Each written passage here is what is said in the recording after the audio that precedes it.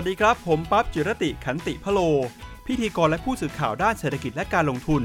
และนี่คือรายการ Money Breakfast รายการที่จะมาบอกเล่าเรื่องราวความเคลื่อนไหวของเศรษฐกิจและการลงทุนทั่วโลกพร้อมปัจจัยสำคัญที่ส่งผลต่อตลาดหุ้นในค่ำคืนที่ผ่านมา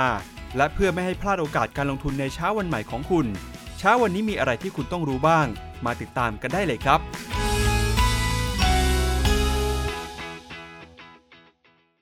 สวัสดีครับต้อนรับคุณผู้ฟังเข้าสู่รายการ Money Breakfast กับผมจิรติขันติพโลนะครับประจำวันที่16มกราคมเดี๋ยวเรามาดูกันกับทิศทางความเคลื่อนไหว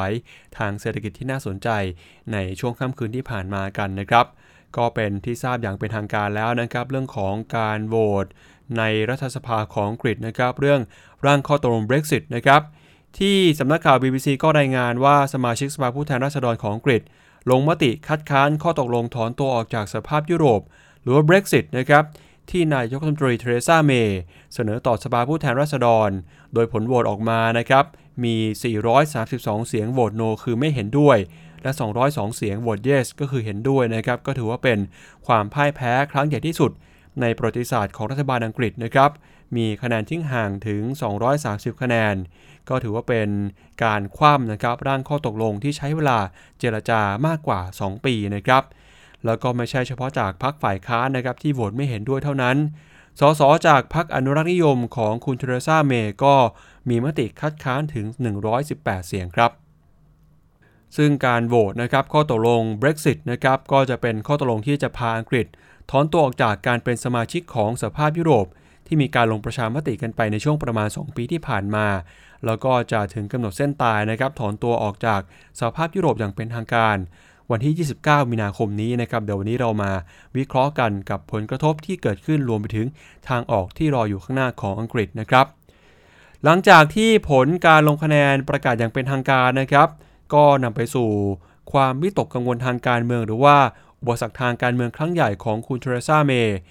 นายกรัฐมนตรีคนปัจจุบันนะครับจากพรรคอนุรักษ์นิยมเนื่องจากคุณเจเรมีคอร์บินนะครับผู้นำจากพรรคฝ่ายค้าน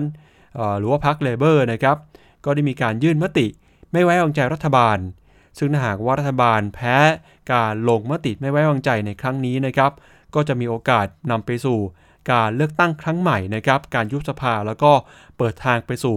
การลงประชามติหรือ Brexit นะครับครั้งใหม่ก็ได้โดยคุณเทเรซาเมย์ก็ระบุนะครับว่าเตรียมจะจัดให้มีการอภิปรายยติไม่ไว้วางใจรัฐบาลในวันที่16มกราคมหรือว่าวันนี้นะครับในเวลา 19:00 น.ตามเวลาท้องถิ่นซึ่งถ้าหากว่าถือว่าเป็นช่วงเวลาปกติแล้วรัฐบาลนะครับถ้าหากว่ามีการแพ้การลงมติที่สำคัญอย่างถล่มทลายแบบนี้นายกรัฐมนตรีนะครับก็จะควรจะลาออกจากตำแหน่งแต่ครั้งนี้คุณเทเรซาเมย์ก็ส่งสัญญาณยืนยันนะครับว่าตั้งใจที่จะอยู่ในตำแหน่งต่อไปโดยเธอระบุนะครับว่าถ้าเธอชนะยติไม่ไว้วางใจรัฐบาลสิ่งที่จะทำต่อไปก็คืออาจจะมีการเสนอนะครับให้มีการเจรจาข้ามพรรคเพื่อหาหนทางเดินหน้าต่อไปสำหรับข้อตกลง Brexit แล้วเธอก็จะกลับมาในสภาวันจันทร์นะครับเพื่อที่จะนำเสนอร่างข้อตกลงที่มีการปรับปรุงใหม่พร้อมกับทางเลือกใหม่ด้วยแต่ถ้าหากว่าร่างข้อตกลงใหม่ที่มีการปรับปรุงมาไม่สามารถผ่านความเห็นชอบของสภาได้นะครับก็มีสสอาวุโสนะครับจำนวนหนึ่งซึ่งก็ไม่ได้เป็นผู้ที่ดำรงตำแหน่งทางการเมืองในรัฐบาลหรือพรรคฝ่ายค้านก็ประกอบด้วยอย่างคุณนิกโบสมีเซอร์เอลิเวอร์เวดวินนะครับแล้วก็มีคุณนิกกี้มอร์แกนได้เสนอร่างกฎหมายว่าด้วยการแยกตัวออกจากสหภาพยุโรปในฉบับใหม่คือฉบับที่2ซึ่งทำให้รัฐมนตรีนะครับมีเวลาประมาณ3สัปดาห์ในการคิดแผนใหม่มาเสนอต่อสภาผู้แทนราษฎรซึ่งกำหนดการนี้นะครับก็ยังถือว่าเป็นกำหนดการที่จะมีก่อนเส้นตายคือในช่วงของวันที่29มีนาคมครับแต่แล้วก็ตามนะครับถ้าหากว่าข้อตกลงฉบับใหม่ฉบับที่2ที่มีการเสนอนะครับยังไม่สามารถผ่านการเห็นชอบของสภาไปได้นะครับก็จะมีการเสนอนะครับให้ถ่ายโอนความรับผิดชอบเรื่องของการร่างข้อตกลง Brexit นะครับไปให้กับคณะกรรมาการประสานงานซึ่งก็เป็นการรวมตัวกันระหว่างประธานคณะกรรมาการต่างๆในสภาผู้แทนราษฎรทั้งจากพรรคฝ่ายค้านแล้วก็พรรคคอนเซอร์เวทีฟด้วยให้ร่างข้อตกลงฉบับประนีประนอมขึ้นมาใหม่แล้วก็หลังจากร่างเสร็จแล้วก็จะทำให้เกิดการลงมติครั้งใหม่นะครับในสภาของอังกฤษอีกครั้งหนึ่ง แต่นั้นก็ตามนะครับยังคงมีคนไม่เห็นด้วยนะครับอย่างสสบางกลุ่มนะครับที่มาจากทั้งพรรคฝ่ายค้านแล้วก็พรรครัฐบาลเสนอนะครับว่าอยากจะให้มีการขยายเวลานะครับกระบวนการแยกตัวออกจาก EU ตามมาตรา50ของสนธิสัญญาลิสบอนนะครับจากเดิมที่กำหนดเส้นตายวันที่29มีนาคมนะครับก็ให้ขยับเส้นตายออกไปเพื่อที่จะให้มีการทำประชามติใหม่เพื่อถามประชาชนนะครับว่ายังคงต้องการให้สหราชอาณาจักรอยู่ต่อในสหภาพยุโรปหรือไม่หรือว่าออกจาก EU นะครับตามข้อตกลงของคุณเทเรซาเมย์ซึ่งหากว่าไม่มีการเสนอกฎหมายใหม่ออกมาในช่วงนี้ก่อนที่จะถึงเส้นตายวันที่29มีนาคมนะครับสุดท้ายแล้วอังกฤษอาจจะต้องออกจากสหภาพยุโรปโดยไม่มีข้อตกลงหรือไม่มีเงื่อนไขนะครับที่เรียกกันว่า no deal ซึ่งปัจจัยต่างๆเหล่านี้นะครับก็ส่งผลทำให้ตลาดหุ้นในค่ำคืนที่ผ่านมาได้รับผลกระทบนะครับแต่นั้นก็ตามนะครับตลาดที่ปิดไปก่อนที่จะทราบผลการลงประชามติของ Brexit อย่างในยุโรปเนี่ยก็นำให้ในตอนปิดทำการไปตลาดก็ยังบวกได้อยู่นะครับอย่างตลาดหุ้นของอังกฤษนะครับฟุตซี่100บวกขึ้นมา 0.58% มาอยู่ที่ 6,895 ส่วน DAX ของเยอรมนีก็บวกขึ้นมา 0.33% นะครับมาอยู่ที่ระดับ 1,891 ซึ่งถือว่าเป็นการปิดทำการไปก่อนที่จะทราบผลการลงมติของ Brexit ดังกล่าวแล้วก็ผลการลงมติในครั้งนี้ก็แพ้อย่างถล่มทลายนะครับสำหรับคุณเทเรซาเมย์นักลงทุนอาจจะแปลกใจนะครับที่ก่อนทราบผลการลงประชามติแต่ทำไมตลาดหุ้นในยุโรปยังสามารถปรับตัวบวกขึ้นมาได้นะครับก็มีแรงหนุนมาจากทางฝั่งของจีนนะครับที่เมื่อวานนี้มีข่าวว่าทางการจีนเตรียมจะออกมาตรการกระตุ้นเศรษฐกิจซึ่งก็รวมไปถึงการปรับลดภาษีครั้งใหญ่นะครับเพิ่มศักยภาพในการจัดหาสินเชื่อให้กับบริษัทขนาดเล็ก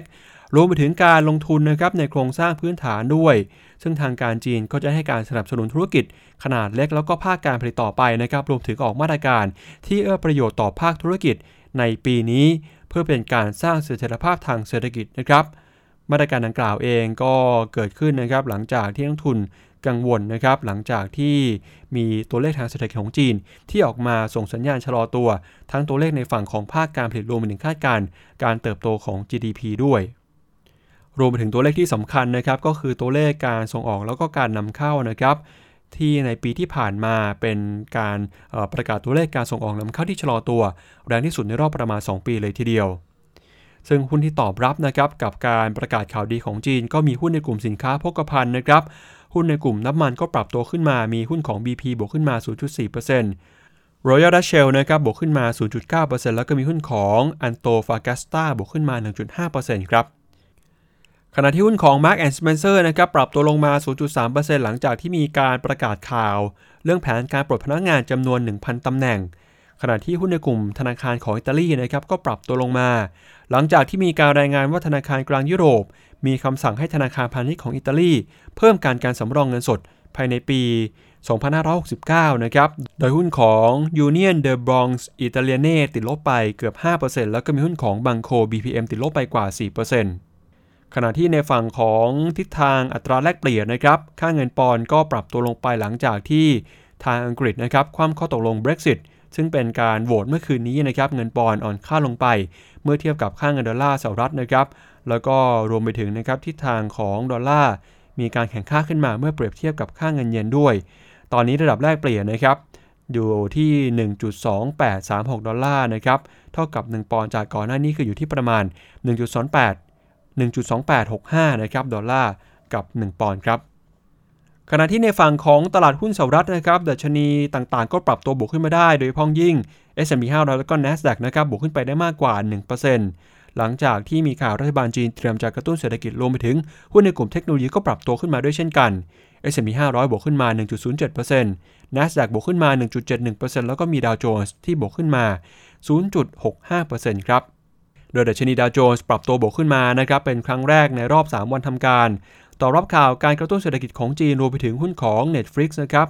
ที่ปรับตัวขึ้นมากว่า 6% ก็ทำให้ดัชนี NASDAQ นะครับปรับตัวขึ้นไปเหนือกว่า 7,000 จุดได้เป็นครั้งแรกในรอบกว่า1เดือนโดยสาเหตุที่ทำให้หุ้นของ Netflix ปรับตัวขึ้นมาถึง 6.5% นะครับก็เกิดจากการที่บริษัทประกาศปรับขึ้นราคาค่าสมาชิกนะครับอัตรา 13-18% ซึ่งก็ถือว่าเป็นการขึ้นราคามากที่สุดตั้งแต่ที่ Netflix ได้เริ่มให้บริการนะครับโดย Netflix ก็ระบุว่าราคาค่าสมาชิกรายเดือนแบบเบสิกก็จะปรับขึ้นมาจาก$8เป็น$9นะครับ HD Standard